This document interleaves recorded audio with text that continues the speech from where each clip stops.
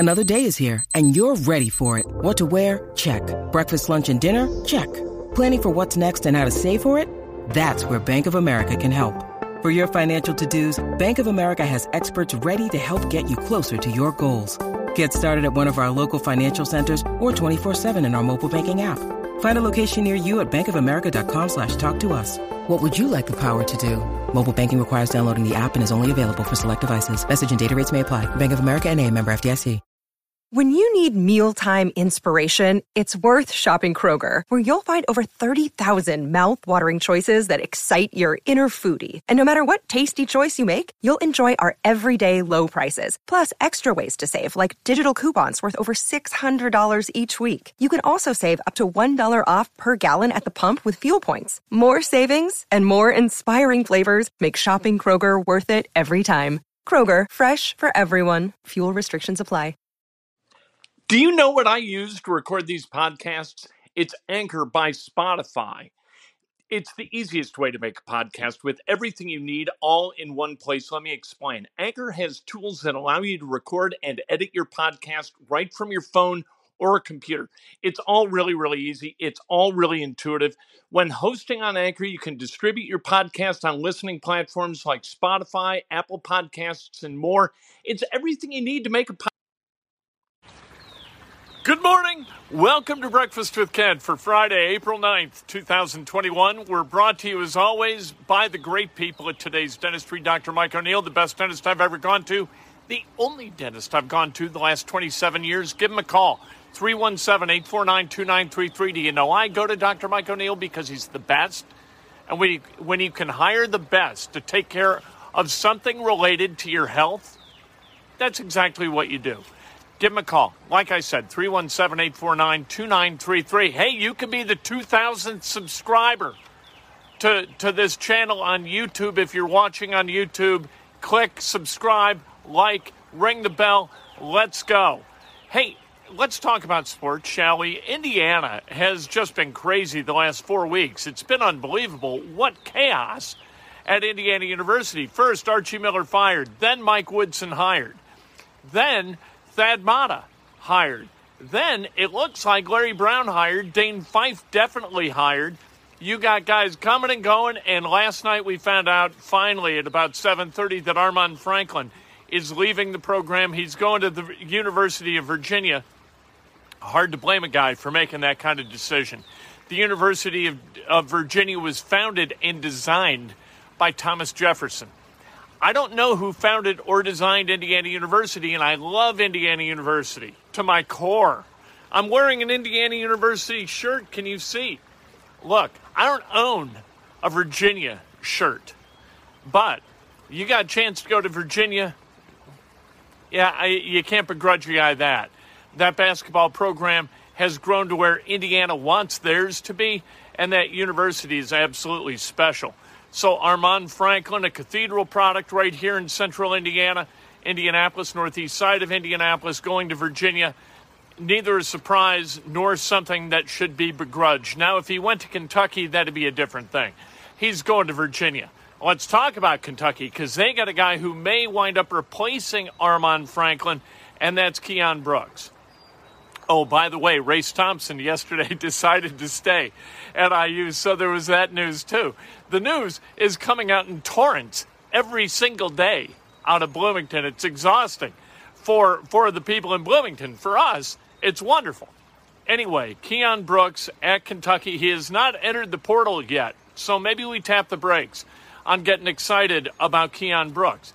We got to remember a few things about Keon Brooks. Same high school class in Indiana as Armaan Franklin and Trace Jackson Davis.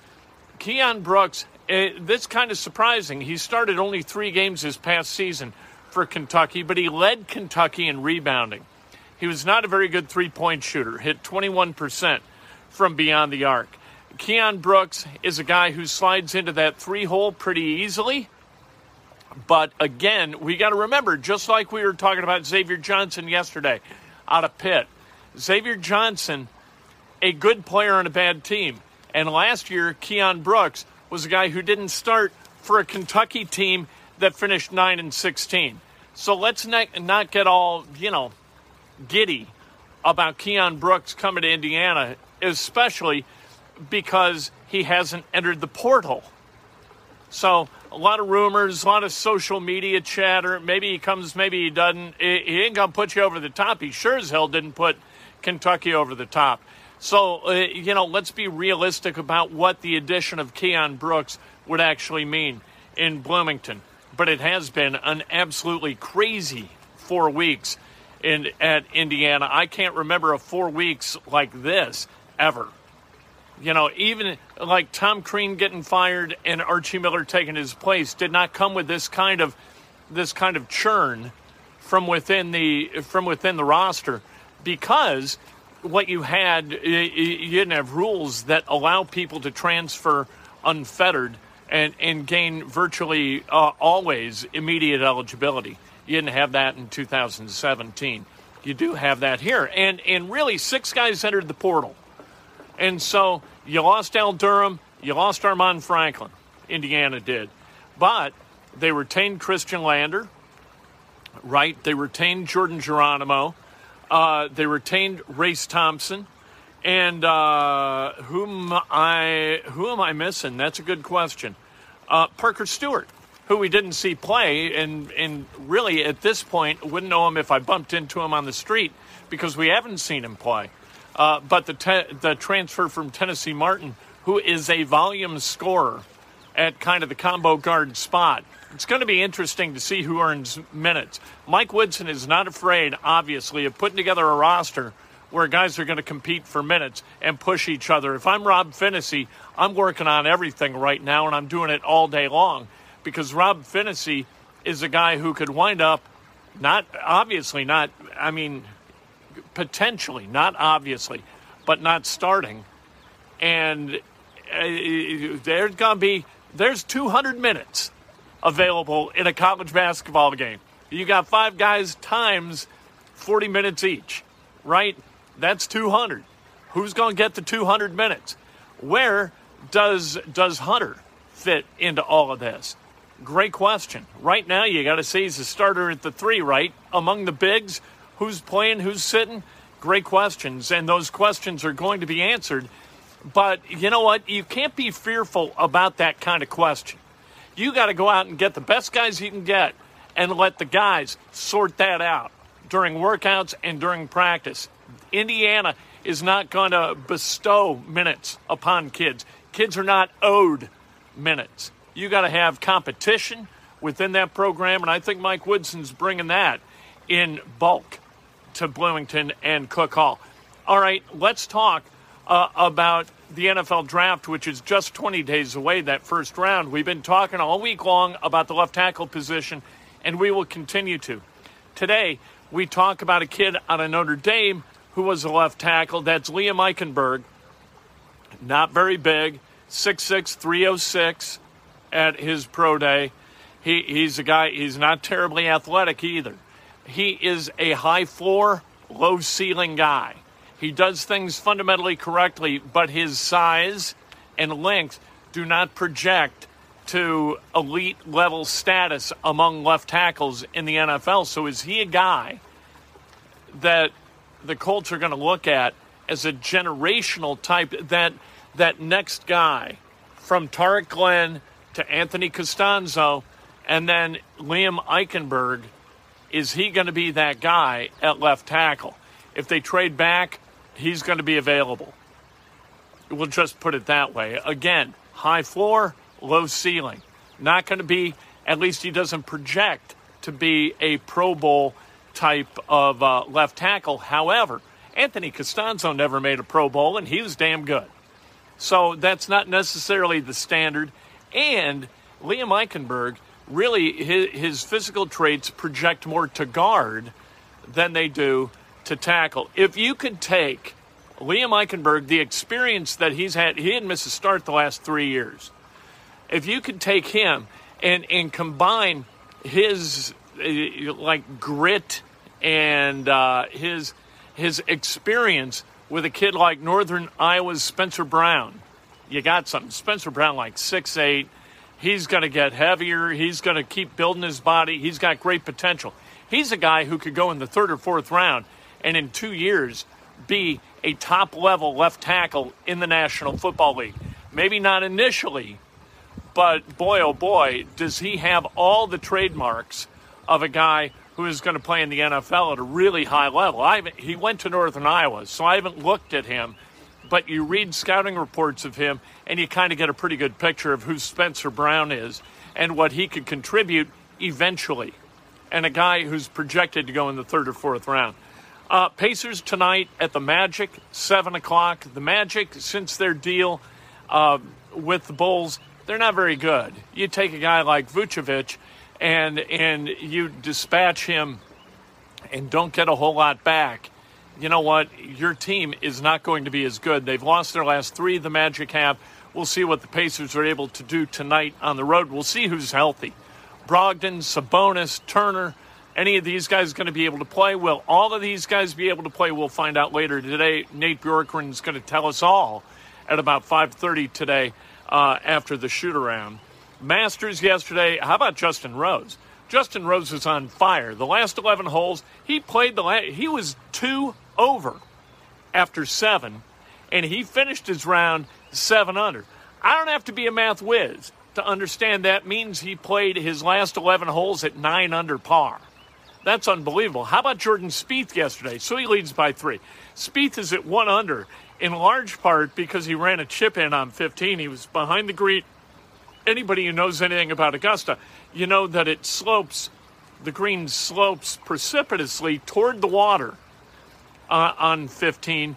And Spieth, if that chip doesn't hit the flag and drop, it's going in the drink. And if it goes in the drink, that's probably another 4 shots. So instead of being at 1 under after that eagle, he'd likely have finished at 3 over, and he'd be virtually eliminated from contention in the tournament. But at 1 under, Jordan Spieth still got a chance. That's how this place works. Sometimes golf is fair. Sometimes golf is really unfair. Every once in a while, you get a bad break. Every once in a while, you get a great break. And sometimes it takes a great break to win at Augusta. Jake Arrieta, really good last night. Again, 2 earned runs allowed through 6 innings. He's 2-0 on the season. Looks a little bit like the Jake Arrieta from the second half of 2015 and from 2016.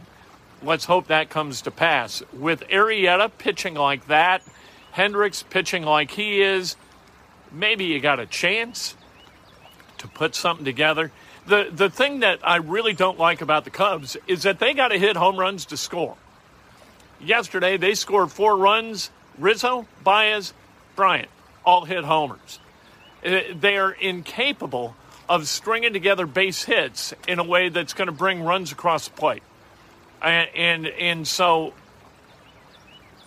when they face bad pitching, this really reminds me of the 2008 Cubs. They were great at scoring a bunch of runs against the 4th and 5th starters. They were terrible 1 through 3 because those pitchers don't make mistakes in bulk that lead to home runs. Cubs are going to hit a lot of home runs, but they're not capable of scoring a lot of runs because they don't put a lot of hits together.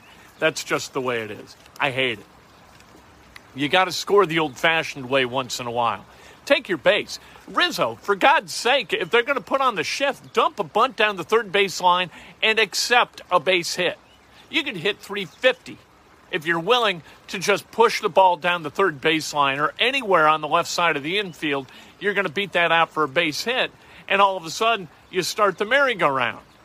Merry-go-round doesn't start in Chicago.